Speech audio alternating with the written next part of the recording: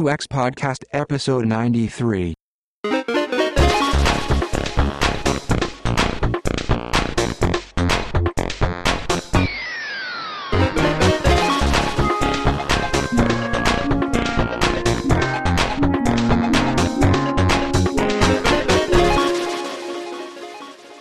Which one of us is saying the start?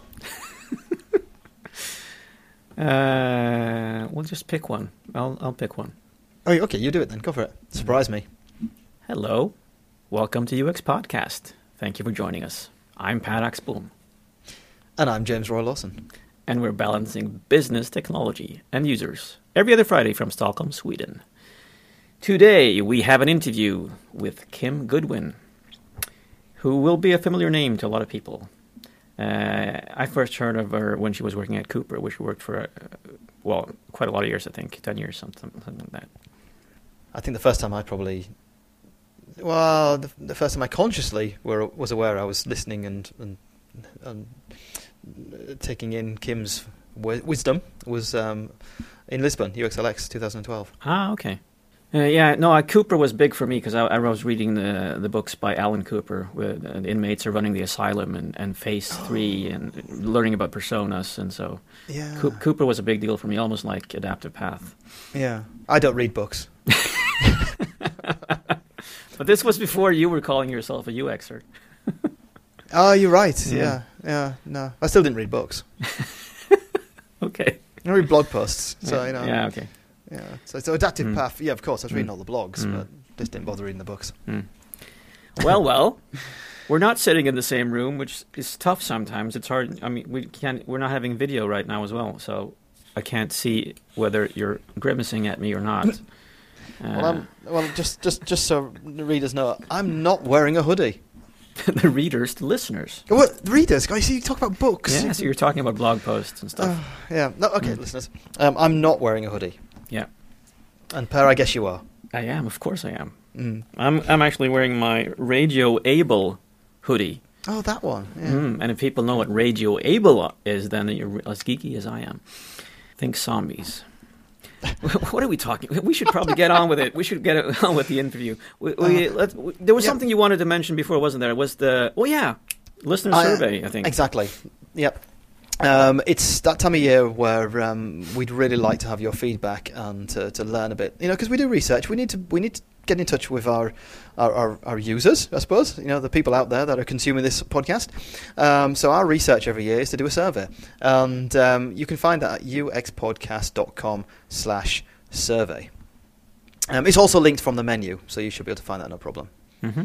Please fill it in and let us know what you think about us. You can be mean. It's okay. It's okay to be mean, and we actually did some small changes based on the listener survey last year. We did. Tiny changes. we even recorded some shows based on ideas. That's true. That's true. Yeah. Yeah. Let's call Kim. Let's call her. Hi there. Hello, Kim. Hello, Kim. Nice to have you on. Oh, my pleasure. An early morning for you and late evening for us. Well, it's not late evening. Late afternoon. Yes. Yeah. It's almost time for food. But you're. It's always time for food. What is it? It's between fika and dinner. Is that the? Yeah, exactly. Yeah, we're sliding fast towards dinner. But you're based in Oakland, aren't you? Yes. Right. Is that where you are now? Right. Yes, in sunny green California. Yeah. Fantastic to have you on the show, and we've been reading up. I mean, you are a thought leader of sorts. You've been doing this for a long time. You've been playing the game of UX for a long time, longer than it's been called UX, I would guess. Even research and design for 20 years, and your LinkedIn page says leading teams of varying sizes for 18 years and teaching design and leadership skills for 15. And I'm even guessing that you haven't updated your LinkedIn page for a while. Yeah, I haven't for a while, actually. Exactly. So that's even more years. Yeah, but you don't need to remind me how old I am, really. It's okay. Per, be the gentleman, you see. Avoid age. But I always love to find the recommendations and read one of those. And there was one from Nate Fortin, I guess, at Motorola. And he writes, It has been said before, but I'll repeat it here. Kim is without a doubt one of the brightest minds in the field of user experience. She has an unparalleled capacity to tame complexity, an incredible eye for detail, and an inspiring ability to communicate extremely difficult concepts to the most challenging audiences. I think that sums it up really, really well. That's a really good recommendation. That's the kind of recommendation that on some people's profiles, you'd presume they'd bought it. That's very kind of Nate to say so. And you've written a book, Designing for the Digital Age. And we actually saw you at Business to Buttons. No, sorry, at UXLX. When was that, James? 2012, we were there. When you did 3 years ago. Yeah, that was the presentation, which I think was journey mapping as an insight tool with the healthcare example. Yeah, in Lisbon. Yeah, that's right, in Lisbon. Exactly. And now you're coming to Stockholm, Sweden. That's right, and I was there last year as well. So yes, you were, and weren't you? I think you even were at Business to Buttons when it was in Malmö many years ago. That's right. This will be my third one this year. Exactly. Oh, you're making it a tradition. You must like Sweden then. Yes, it's lovely. So, what will your talk be about in April? Well, my talk at Business Buttons is going to be focused on journey mapping, actually. Johan asked me to focus on something that would be useful for service design, and I found that that's a terrific tool for service design as well as product design. So how would you define journey mapping? Well, journey mapping is really looking at how people do things today, what are all the touch points they encounter, looking at what is it they're trying to accomplish, what are the tools they're using, what are they doing, what are the questions they have, what's the information they need, and how do they feel about that whole process as you go. And I think the emotional component of a journey map is actually one of the critical parts, because that's what helps you identify the areas that most need work. And they're a great tool for getting a broad cross-disciplinary team really understanding what it means to design a user experience, because it's not about pixels, it's about interactions, it's about encounters with a brand or an organization or the individuals who work there. And I think anybody can understand that and engage with that and contribute meaningfully to that. I think it's a really good point about the emotional component, because that's, in my opinion, a lot of the time where the biggest gap is between the team or the business that's developing something and the reality. They're detached from the actual emotion and what's going on with the user at the other side. Yeah, absolutely. I mean, if you take air travel, for example, some of the indignities visited upon us by the airlines. Well, clearly, whoever thought up some of those things is not putting themselves in the shoes of someone who has just been on a 17-hour plane flight with a small screaming child in a 17-inch wide seat, and that they just not in the right frame of mind when they think about how it feels to be asked to do certain things. And usually, the output from a journey mapping workshop is usually very graphic, and you put it up on the wall and people get really engaged and go up to it and point to it as well, I guess. Yeah. I've seen some of the pictures in some of the slideshows that I've looked through as well.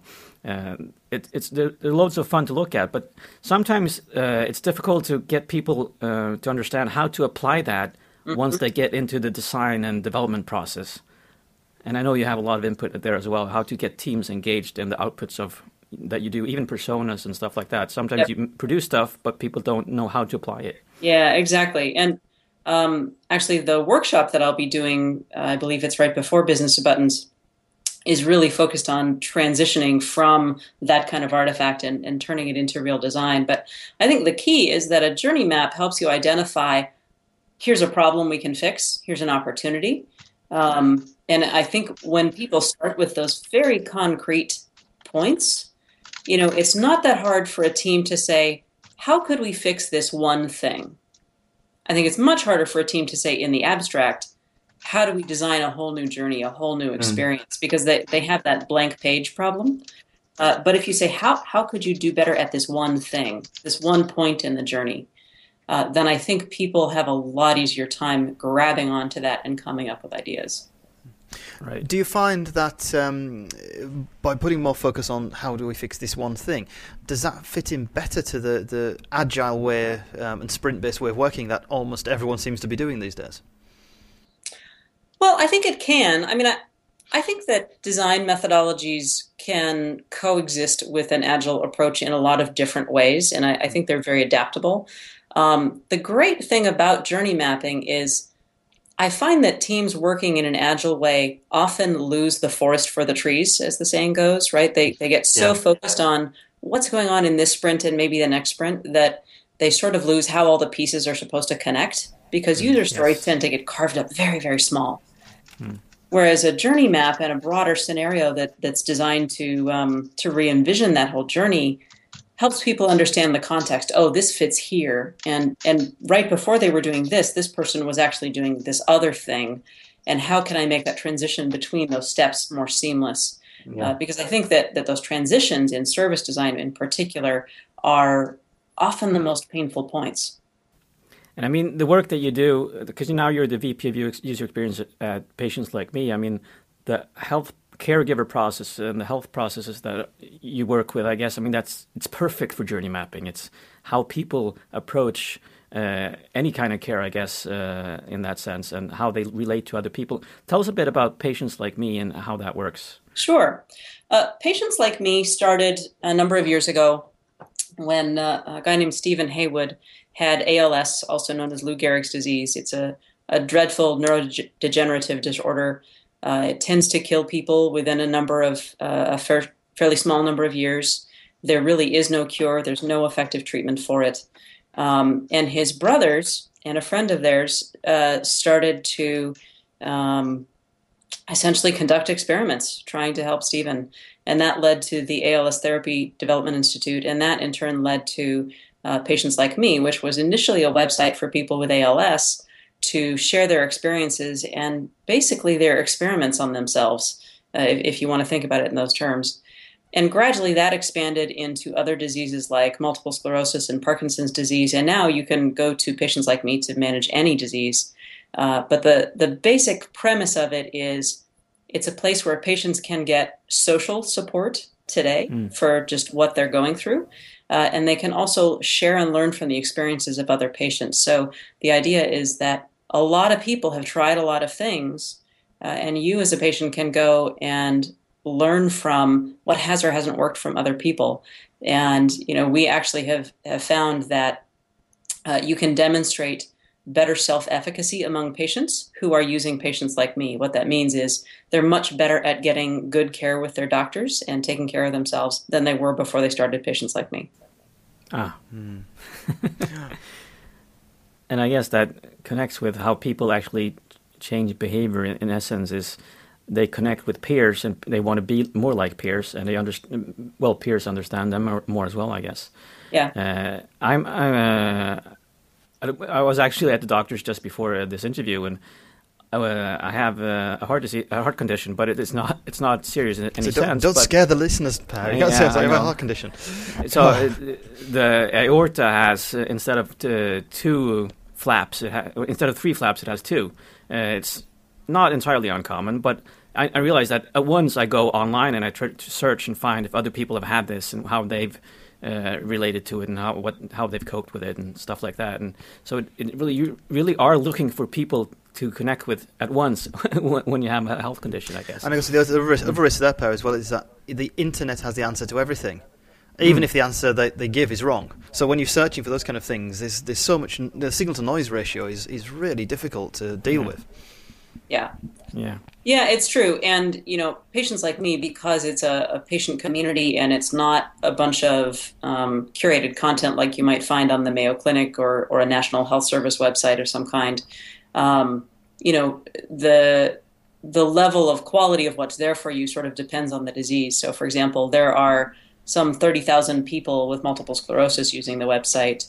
The condition that you've just described, I would bet there probably are not very many. So, it sort of relies on people achieving some critical mass there and starting to develop enough data that it statistically means something. So I also am working with health services right now, and one of my problems with I do journey mapping, and I do take an interest in. Well, it's we're building a platform for basically giving behavioral therapy over the internet. And so we're trying also to scan, how do the doctors talk to them? what type of material do they get from the doctors at the clinic before they actually get into working with the system. But I don't have the mandate to actually change something there. I only can work with the website. So when doing this journey map, I'm actually trying to find out, well, what are the other touch points? What's happening there? I'm guessing there are lots of problems there. But how would I start thinking about approaching those different areas from a website perspective, and tell them that you need to change this and that for this to work for the patient, so that they're more prepared when they approach the website? Well, I think that in service design, often in website design, sometimes in product design, we run into the problem where we have a mandate that's viewed kind of narrowly, right? We're being asked to fix a product or a website when really the problem is so much bigger. And I think we have a lot of tools to share with people on the teams that may be responsible for those other areas.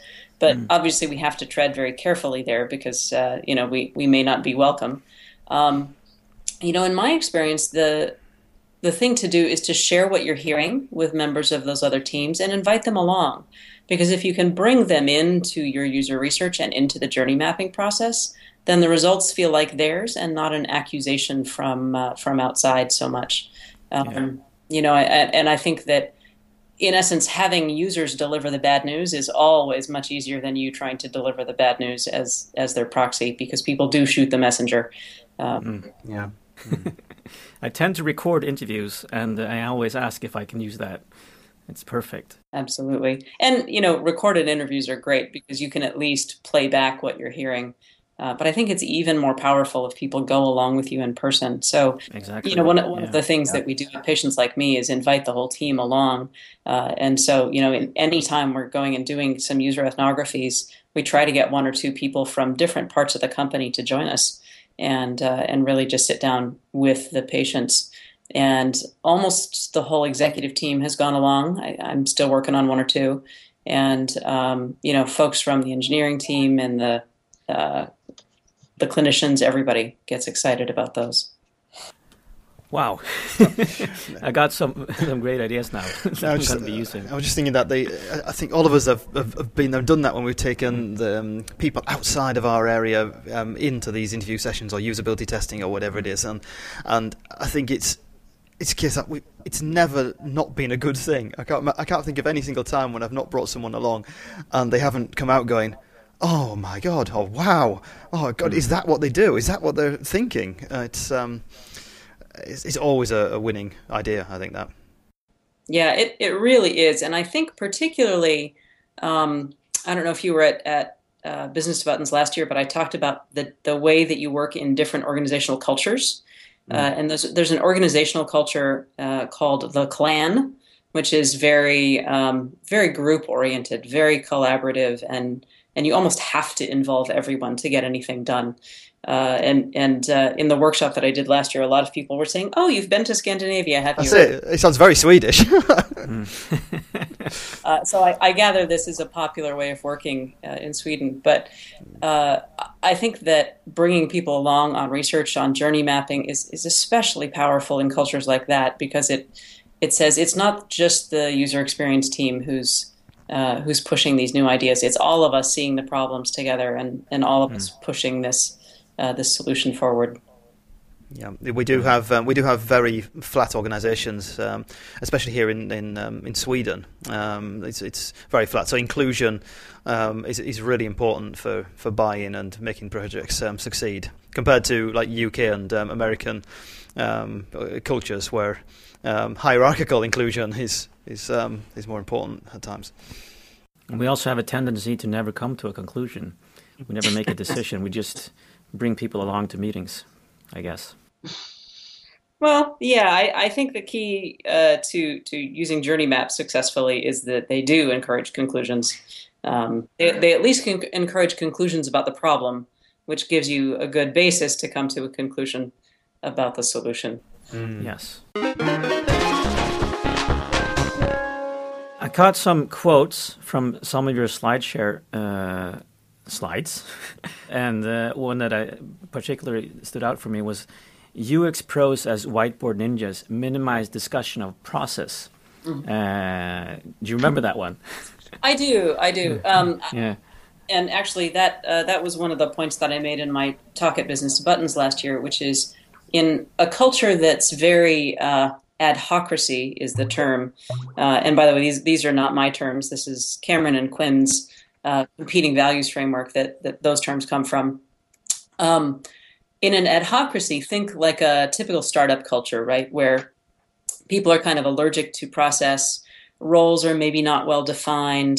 You kind of reinvent the way you do things on every single project. People are sort of allergic to this word process. If you start talking about process, they say, "Oh, that's too corporate. That sounds so heavy for us. That sounds not agile or not lean or whatever the buzzword is they want to throw around." And so if you say, "Oh, here's a big map of our user experience process that we're going to follow," that's going to get rejected. Instead, you want to focus on quickly sketching ideas on the whiteboard, giving people things to react to, and also use principles rather more so than process. So rather than saying, "Here's our UX process," say, "Hey, one of our principles is talk to users first." And just frame it a little bit differently, and it tends to get accepted more. Yeah, it's you put it into a more neutral language, I guess, in a sense, instead of being kind of industry speak, where we kind of UX principles or UX something like this. You can frame it in a way which is easier for the everyman to understand. Yeah, and I think if it's not a UX principle, it's just, hey, here's how we build products and services. We as a company, we as an organization, we talk to users first. Or other things like that. Sketch first, details later is another good example of how you can turn something from a process into a principle and have that just be more digestible. One thing I wanted to ask about, because I get a lot of questions from people who want to get into the area of UX, and in a sense, people think of UX designers and they think of interaction designers, but they don't think where does the profession lead. And I don't even think that, I haven't heard of anyone in Sweden that really has the role of VP of user experience. So tell us a bit about what does that role actually encompass? How big of a team do you have, and what do you do on a day-to-day basis? Well, the team at Patients Like Me is actually much smaller than I'm used to, because it's a small organization. I think the VP of user experience, or even occasionally the chief experience officer title, is increasingly common in the U.S. at least, and it's it could be somebody in a small company with a team of just a handful of people. It could be a larger company with hundreds of people on the user experience team.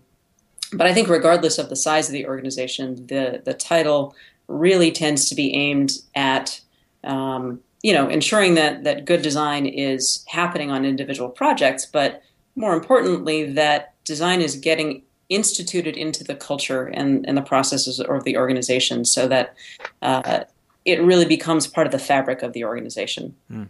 And, for example, at Patients Like Me, one of the things everybody in the whole company talks about is, we're going to try to expand on this community. The first thing we do is we go talk to users. And everybody in the company says that now.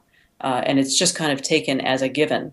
And that's a shift from where the company was a few years ago. So that's a good thing. Not that Patients Like Me hasn't always been patient-centric, but I think it's hard for people with a lot of different backgrounds to know how do you actually institutionalize patient centricity. And I think UX brings those tools. So, everybody I know who's in a similar position is really focused on culture and the way that the teams work together, and not just on what's happening in the user experience team.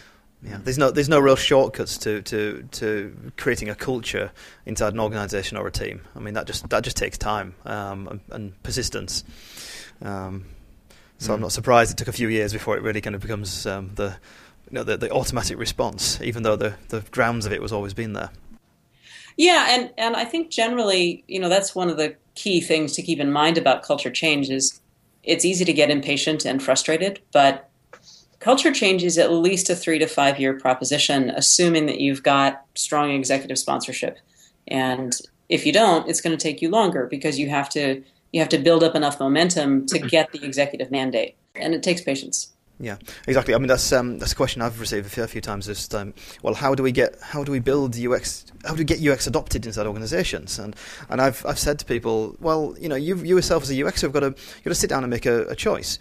Do you want to dedicate now X number of years of your career into cultural change inside an organisation to make it happen, or do you want to actually do stuff? And if you want to continue being a doer and producing stuff, then you probably should change job. Because this is not where you're going to be. They're both good choices, but you need to decide which one of the two you're going to go with. Yeah, I think that's good advice. I think it's absolutely true. If you really just like to make things, then you want to go someplace where the culture is not such an uphill battle. But if I think you have an opportunity to make a larger difference if you go to a place that maybe isn't quite so UX savvy yet. And really help them shift, because you'll affect a lot more people that way than you will by making things in an individual product work very well.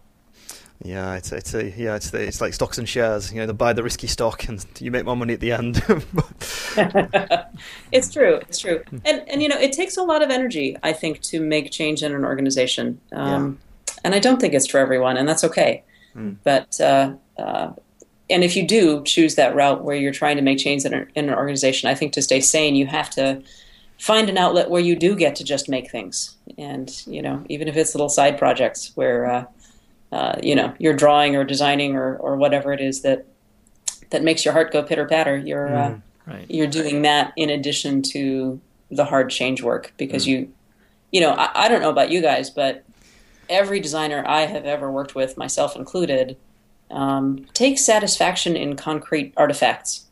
And I think when you're doing design leadership work, that's not really the outcome, right? The outcome is you change somebody's mind today, or you made them think today. So I have to find times to make things. Yeah.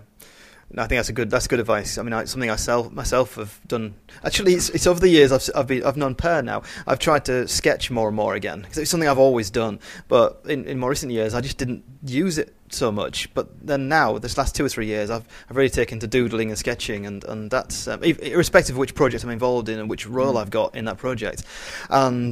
And it's amazing now. Almost every single time I do find a use for it, and it is always it goes down really well when people see the kind of little thing you've sketched out, and they go, "Oh, what have you done there?" So it becomes it's a conversation starter, if nothing else. Yeah, that too. As well as a relief to do it. I had another question. I was wondering, going back to journey mapping. Have you got an example or a suggestion of maybe when journey mapping isn't a good idea? Well, I don't know that I would do journey mapping if I were doing an experience that literally were just a single transaction, ultra simple, use it once kind of a thing. I think if a project is super small scope and it's not related to a bunch of other pieces, journey mapping may not be the best use of your time. But on anything that's large and complex, or that crosses platforms, or bridges analog and digital experience, I've yet to find a project where journey mapping wasn't helpful. I think I remember you from UXLX. There was multi-channel, multi-platform. I think in 2012 when we were there was a lot of talk of multi-channel, multi-platform, and I can really see that journey mapping there is a really valuable tool. Yeah, I think if you're not multi-channel and multi-platform, I mean, if you are multi-channel, multi-platform, and you're not doing journey mapping, I think you're probably missing some opportunities. Yes. One of the biggest issues that I see in services is, as a consumer of the service, you can tell what the org chart is.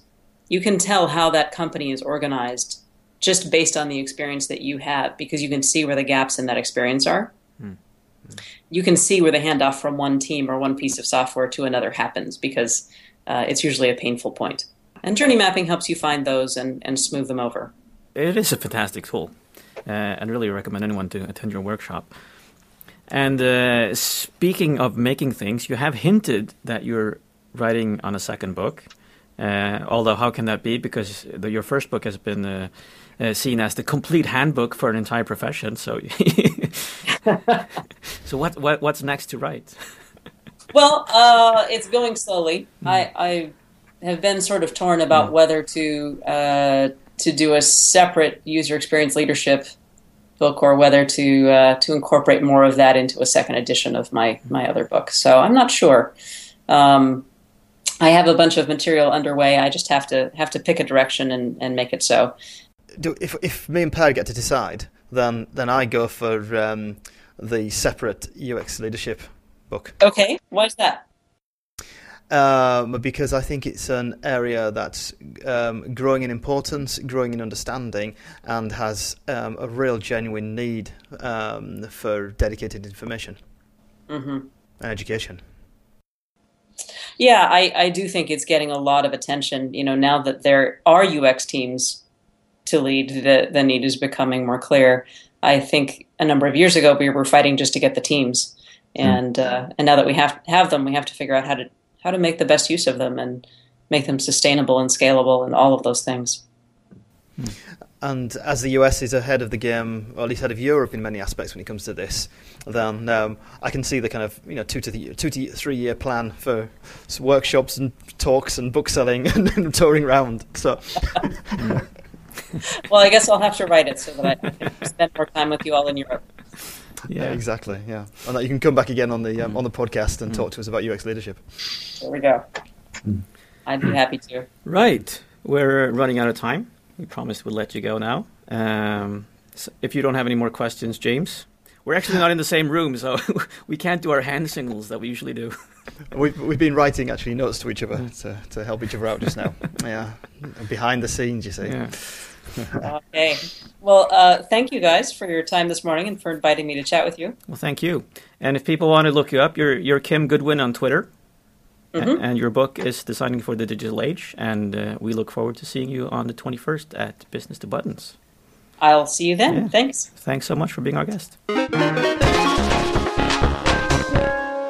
Okay, so I think we were all over the place with Kim. There were so many questions I wanted to ask her, and we had that time slot of 30 minutes.